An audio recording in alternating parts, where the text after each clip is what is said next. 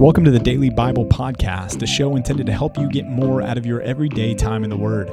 This is a ministry of Compass Bible Church in North Texas, and if you'd like to join along with our daily Bible reading program, you can do so by going to compassntx.org and clicking on the Daily Bible Reading tab. Thanks for joining in for today's episode of the Daily Bible Podcast. Hey, happy Black Friday. I don't know if it's a happy Black Friday, but happy day after Thanksgiving. Yeah. I'll take that. Yeah. How was your turkey? I'm trusting in faith that it was great. Yeah, I guess we could drop the illusion that we're recording these on the day of, but I'm excited for this next season. I mean, the Christmas lights of my neighbors, they've been up now for like 3 months. I got mine up. Did you? I did. No way. Yeah, even went up on the roof. Dude, I'm nervous about that. Yeah. I would be the guy to fall off my roof, so I'm going to do you a favor, and I'm not going to install my lights. You're not going to put them up. I will put up a blow-up nativity, which Yeah. we do have, but I don't know that I'm going to go on the roof. Well, Luis went up on the roof with me, so Oh, okay. that's Well, solidarity. 2 for 1. Right Yeah. on. One of you fall, the other one takes you down. Right. That's great. Right. But I got a compliment. My neighbor came by and she was like, surely you guys had a professional do this. I was like, actually? Really? And No. I'll do yours for You're right. Yeah. Yeah. $200,000. Yeah. No, it's fun. They're Yeah, it is a expensive, good man. season. I also saw the Marston's lights. Yep. Remember we were talking about that? Talk about professionals. They declined any offers to to install our lights or anyone else's for that matter. Yeah. But their lights do look really nice. You said, hey, will you put mine up while you're at it? Yeah, they're like, oh, we got something going on. I got to wash my hair. I can wash my hair. I got to do something. Steve said he's going to dye his hair. Yeah. He's doing yellow highlights, blonde highlights, what they call that. Yeah. Well, the reason it is a happy Black Friday is it's Eunice Yang's birthday. Happy Black Friday birthday. Friday, Eunice. I hope you have a great time today. I don't know, what do you do on Black Friday besides shop? Steve got you some really cheap birthday presents. That's right. Because it's got Black them on Friday. sale. And he bought them today, not before. That's right. We're grateful for you, Eunice. Thanks for being another year older. Yeah, we are grateful for you and your family, and That's right. just excited for another year for you, praying that it's your best year yet. Confident Steve will make you a great meal because he's really good at that. He's going to bake a cake with like Wagyu tallow in the cake somehow. Sure he will. I don't know Steve, you got to tell us what you're doing for her birthday, like dishes, man. Right. We're Yeah. excited. Yeah. Well, hey, we're also excited about Ezekiel. Yeah. I was reading in one of the commentaries recently, and he kept using the word Ezekielian. I'm like, okay, that's a mouthful right there. Ezekielian?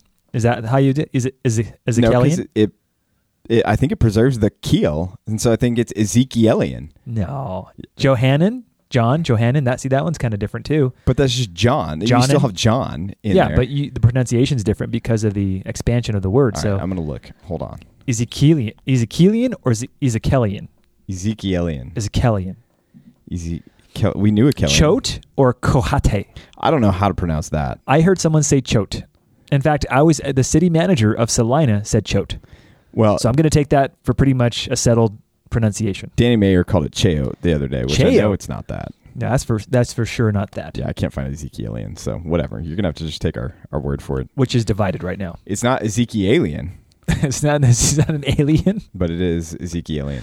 All right, yeah, let's get into Ezekiel, man. Let's try to do this. Hey, chapter 32, we are continuing. Again, weird chapter break, but if you remember from yesterday and the day before, we are talking a lot about Egypt, and things are not going well with Egypt. We opened in chapter 32 in 585, so now we're on the backside of the destruction of Jerusalem and the temple, and we're lamenting the destruction of not just Jerusalem, but in this context, Pharaoh and Egypt. The repeated refrain shows up again there in verse 15. Then they will know that I am the Lord. The chapter has a weird second half where the lament stresses how everybody's being judged right now. Assyria is in judgment, verse 22. Verse 24, Elam is in judgment. Verse 26, Meshech Tubal is there. Verse 29, Edom is there. Verse 30, the princes of the north are there. And then verse 31, when Pharaoh sees them, he will be comforted by for all his multitude. This is a weird comfort of going, oh, well, at least I'm not alone in judgment, right? It's like, this is a weird... Misery loves company. Yeah. And what it brings to mind is sometimes you'll hear unbelievers today say, well, if I'm going to go to hell, at least all my friends are going to be there. It's going to be a party. Yeah. Right. And it's not. So this is a poetic comfort, I guess, here. That it's a device used to just stress, like, Pharaoh's joining the ranks of all these other nations that have been judged before, and I think that's the point. Not so much that there's any comfort to be found in the judgment of God, but that he's not unique in this because so many others have gone before him in the judgment. Yeah, it seems like God's saying, hey, you're going to go down to Sheol, and all these people are going to go down with you. So he says this in verse 21, the mighty chiefs shall speak of them with their helpers out of the midst of Sheol, the place of the dead, which in our understanding today, we have a much more fully developed understanding of the afterlife, what awaits us. Sheol tends to be a placeholder for just the concept of the holding place of judgment. Sheol could have a negative connotation. It could have a positive connotation. And not positive as in like everybody wants to go there, but even believers saw themselves, those followers of Yahweh saw themselves going to the place of the dead, Sheol. So I'm not sure how much that influences our understanding of the text, but it certainly does say, okay, when we think of hell, this may not be all that we have in mind when Ezekiel is preaching. He is saying, hey, everyone's going to go to this place of judgment, Sheol, all these enemy cities and peoples, and Pharaoh's like, all right, I guess we're all here. We're all going together. But to your point, I'm not sure that is a true comfort. Right. Well, and even in verse 30, how verse 31 continues, Pharaoh and all his army slain by the sword. Like the reason they're there is because they've been slain by the sword. For I spread terror in the land of the living, and he shall be laid to rest among the uncircumcised. So, yeah, I that's not the comfort I want. Same. It's a good reminder for us to make sure that we understand the gravity of the judgment of God, that it is serious, and that should stir our hearts as we think about lost in our lives and loved ones that we know that aren't following after Jesus right now. Like, we don't want them to go join the ranks of Assyria and Egypt and Elam and Meshech Tubal and Edom in the judgment of God. We want them to be with us, right? And the urgency we need to feel with that is the urgency of the gospel, to get them the good news of the gospel. And we're going to be talking about that this weekend on Sunday when we're looking at John 4 and the harvest field concept. And one of the points that we're going to make is, because you may have somebody in your life right now that you're sitting there going, okay, yeah, but I've shared the gospel with them so many times. What do I do now? What's next? How do I make sure? What else can I do? And the point is that I'm going to be making on Sundays, we need to trust the power of God's word to do its work. And because these Samaritans come to Jesus and they end up going away believing, and they tell the woman at the end, hey, we don't just believe anymore because of your word. We believe because we've heard the word of Jesus. Mm-hmm. So all that to say, keep going, keep sharing the gospel, keep pursuing, keep putting the only message that's going to transform their future is the gospel. That's it. Nothing else will. So that's what we need to go back with. And let's keep doing that. So this ends our section on Egypt, 29 through 32. Yep. So just for you, as you're working through the Bible with us, 29 through 32 is all about Egypt. We just finished wrapping up Tyre before that. So remember the economic and military powerhouses, and now we're kind of going into a different section in Ezekiel, right? Yeah. Yeah. Picking up in verse 30 or chapter 33, it shifts. Not quite yet, but we're beginning to get into the realm of the eschatological, and we certainly will by the time that we get into chapters 38 and 39, and then following. Things get, if you think, man, things have been confusing in Ezekiel, buckle up. Yep. But hey, chapter 33, he revisits this idea of the watchman, and this is taken from back in chapter 3, verses 16 through 21 specifically. And it's a similar idea here. Hey, Ezekiel, you're the watchman, and if the watchman doesn't warn the people, the blood of the people is going to be on his head. But if he does warn them, and they reject his warning, they're going to have their guilt, and their responsibility is going to be on themselves and not on the watchman anymore. And so Ezekiel takes up the mantle and takes up the task, and he issues the call to Israel and says, look, God himself is saying, verse 11, I have no pleasure in the death of the wicked, but that the wicked should turn from his way and live and turn back and repent. So again, even in the midst of God's judgment, the call is still understand what this is for. This is meant to purge. This is meant to bring you into repentance. This is going to be something that eventually Daniel, the light finally goes on for Daniel as he's sitting there in exile and realizes, man, the 70 years are coming to an end. Why did God do all this? Oh, he did this in order to get us to repent. And so Daniel has that prayer where he's repenting corporately.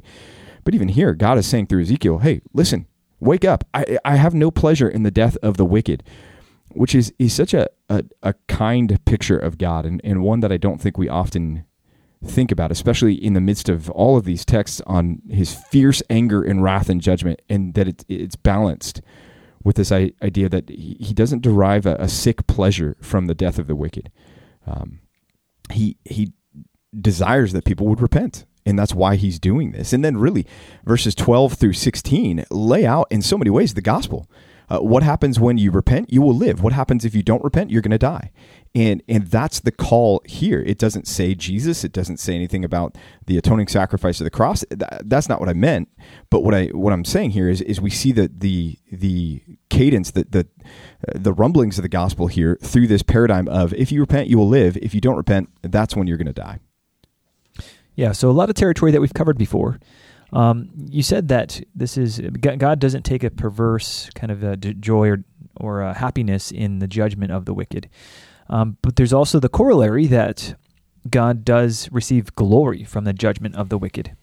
How does that work where God is not delighted by the judgment of the wicked, and yet in the same breath we could say God is glorified by their judgment? Is he not satisfied by that glory? He is satisfied by his glory. There is no other alternative but for that to be the case. But I think this is where we have to understand and confess that God is more complex than we are as creatures. I think there's a category wherein he can have a compassion for his creation, including even those that rebel against him, saying, I take no pleasure in the death of the wicked. And yet he can maintain a pleasure in the full manifestation of his glory, part of which is the judgment of the wicked. And those two things are difficult to reconcile. And I'll be honest, I can't reconcile those two things in a way that makes sense to me, other than to, as we've said multiple times in Ezekiel, acknowledge God as a God whose ways are not my ways. But he is a God of truth. And so when he says these things and says, I take no pleasure in them, then our response is we believe that. Take him at his word. We take him at his word. Yeah. And then when we read things like in Romans chapter 9 of vessels of wrath prepared for destruction, that he might get glory, we read that and we say, okay, I'm going to believe that as well. And it's part of our finitude and his infinitude, and the implications that has for our ability to interpret passages that are tough. Yeah, I think part of the problem with us is that we are sinners trying to examine holy perfection. On the other side of the cross, on top of that, because now we're looking through the lens of multiple layers of my own personal sinfulness. I'm looking at through the lens of the New Testament and how that works. And to your point, we have to confess that we're just not sufficient for some of these things. We don't have the wisdom or knowledge to put these things together in a nice, tidy package. But it is irrefutably true. God is glorified by the judgment of the wicked, and God takes no pleasure in having to judge them for their sin. It's one of those things. I guess there is a human kind of parallel where we feel mixed emotions, conflicting emotions even, that require us to act in perhaps two different ways. So I think if there's a human connection to that, we could say, okay, we know what that feels like. If we can multiply that by 10 billions times 10 billion, then maybe we can understand God's position on that. Yeah, and maybe there's even something there that his passion for his holiness is even greater than his compassion towards his creatures.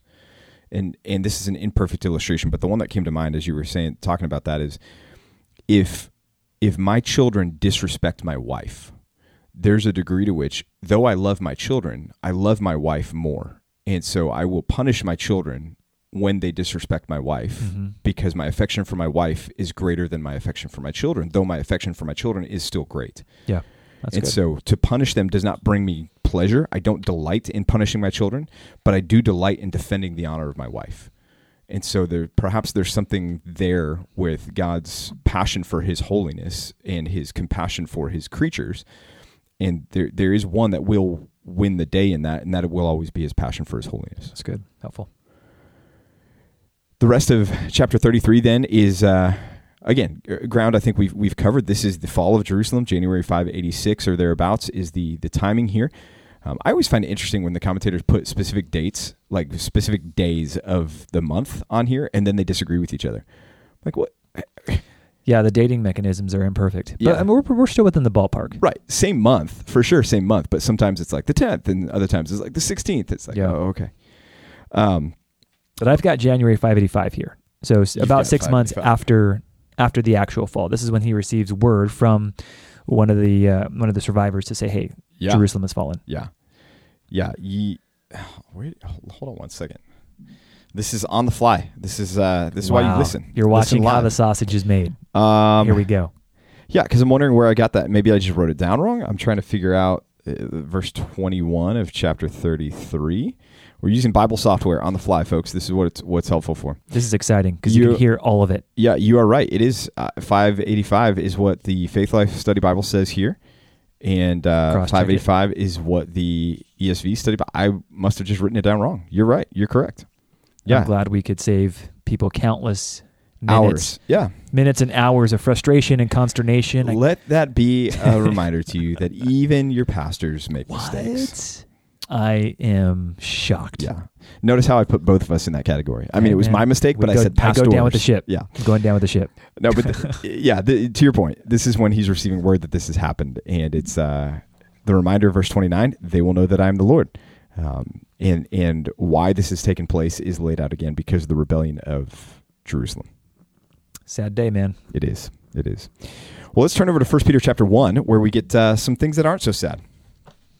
It's a breath of fresh air, if you ask me. It is very much so. 1 Peter 1, even though 1 Peter is all about suffering. I mean, it's like, here's how to suffer well. That still feels better than Ezekiel. Yeah, and to that note, as the letter opens, it's written to the elect exiles of the dispersion. We talked about that in James, and here it is again. These are those that have been driven from their homes by persecution. Their territories are named here: Pontus, Galatia. You may recognize Galatia from the epistle to the Galatians, Cappadocia, Asia, Bithynia.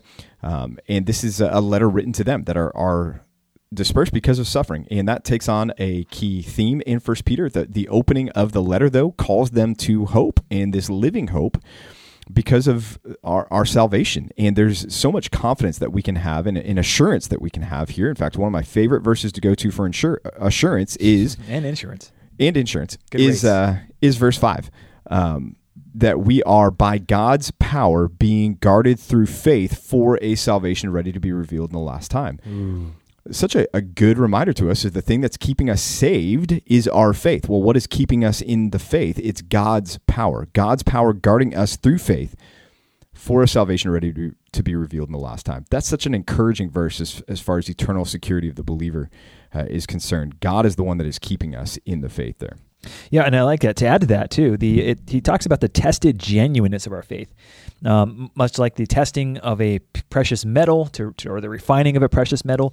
After it's been tested and tried, you have a more pure, a more beautiful metal that comes as a consequence of the trials of the fires that they have to pass through. And the connection is that we're going to have trials that test us and try our metal.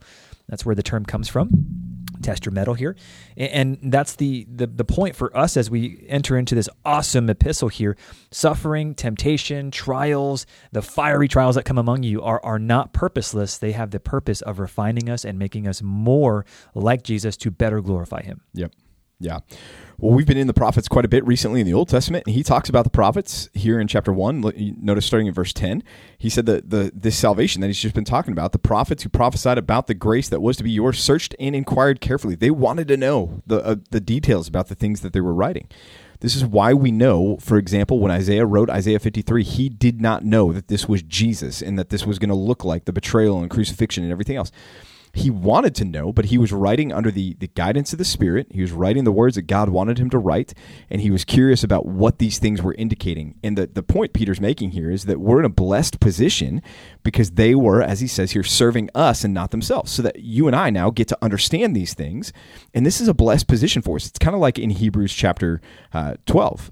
Or chapter 11, rather, at the end, where it says that they didn't receive these things and they weren't perfected except for through what has now been revealed to us, and that is Jesus. And so, again, it's a reminder of our privileged position, church, to be where we are in redemptive history, to be able to look back on these things and understand them the way that we do. Such a cool thing.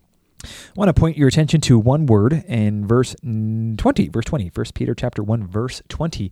The word is foreknown, and it's applied to Jesus Christ. It says that he was foreknown before the foundation of the world, but was made manifest. He appeared in the last times for the sake of you who, through him, are believers in God. The reason I want to bring that word up is because that word has caused a bit of consternation for Christians for a long time. And so I just want to make one connection for you. The word that is used about Jesus being foreknown is also used about Christians in Romans 8:29. So the Romans 8:29, in case you're not recalling that off the top of your head, is this: for those whom he foreknew, he also predestined to be conformed to the image of his Son in order that he might be the firstborn among many brothers. And so the simple argument, is that given that foreknown is applied to Jesus and to believers, both in a prehistoric sense, we would say, okay, they must have a similar effect, a similar sense. Christians have been called to be Christians, and they are foreknown by God before our lives even began, before we were even a twinkle in our mother's eye. And so we would say this is a helpful text. It's not certainly everything, but it's a helpful text that helps us to see, okay, God chose us before we ever chose him, or even could think to choose him, in the same way that he chose Christ before the ages began. It wasn't Jesus choosing the Father before time. It was Jesus and the Father working together in his divine foreknowledge.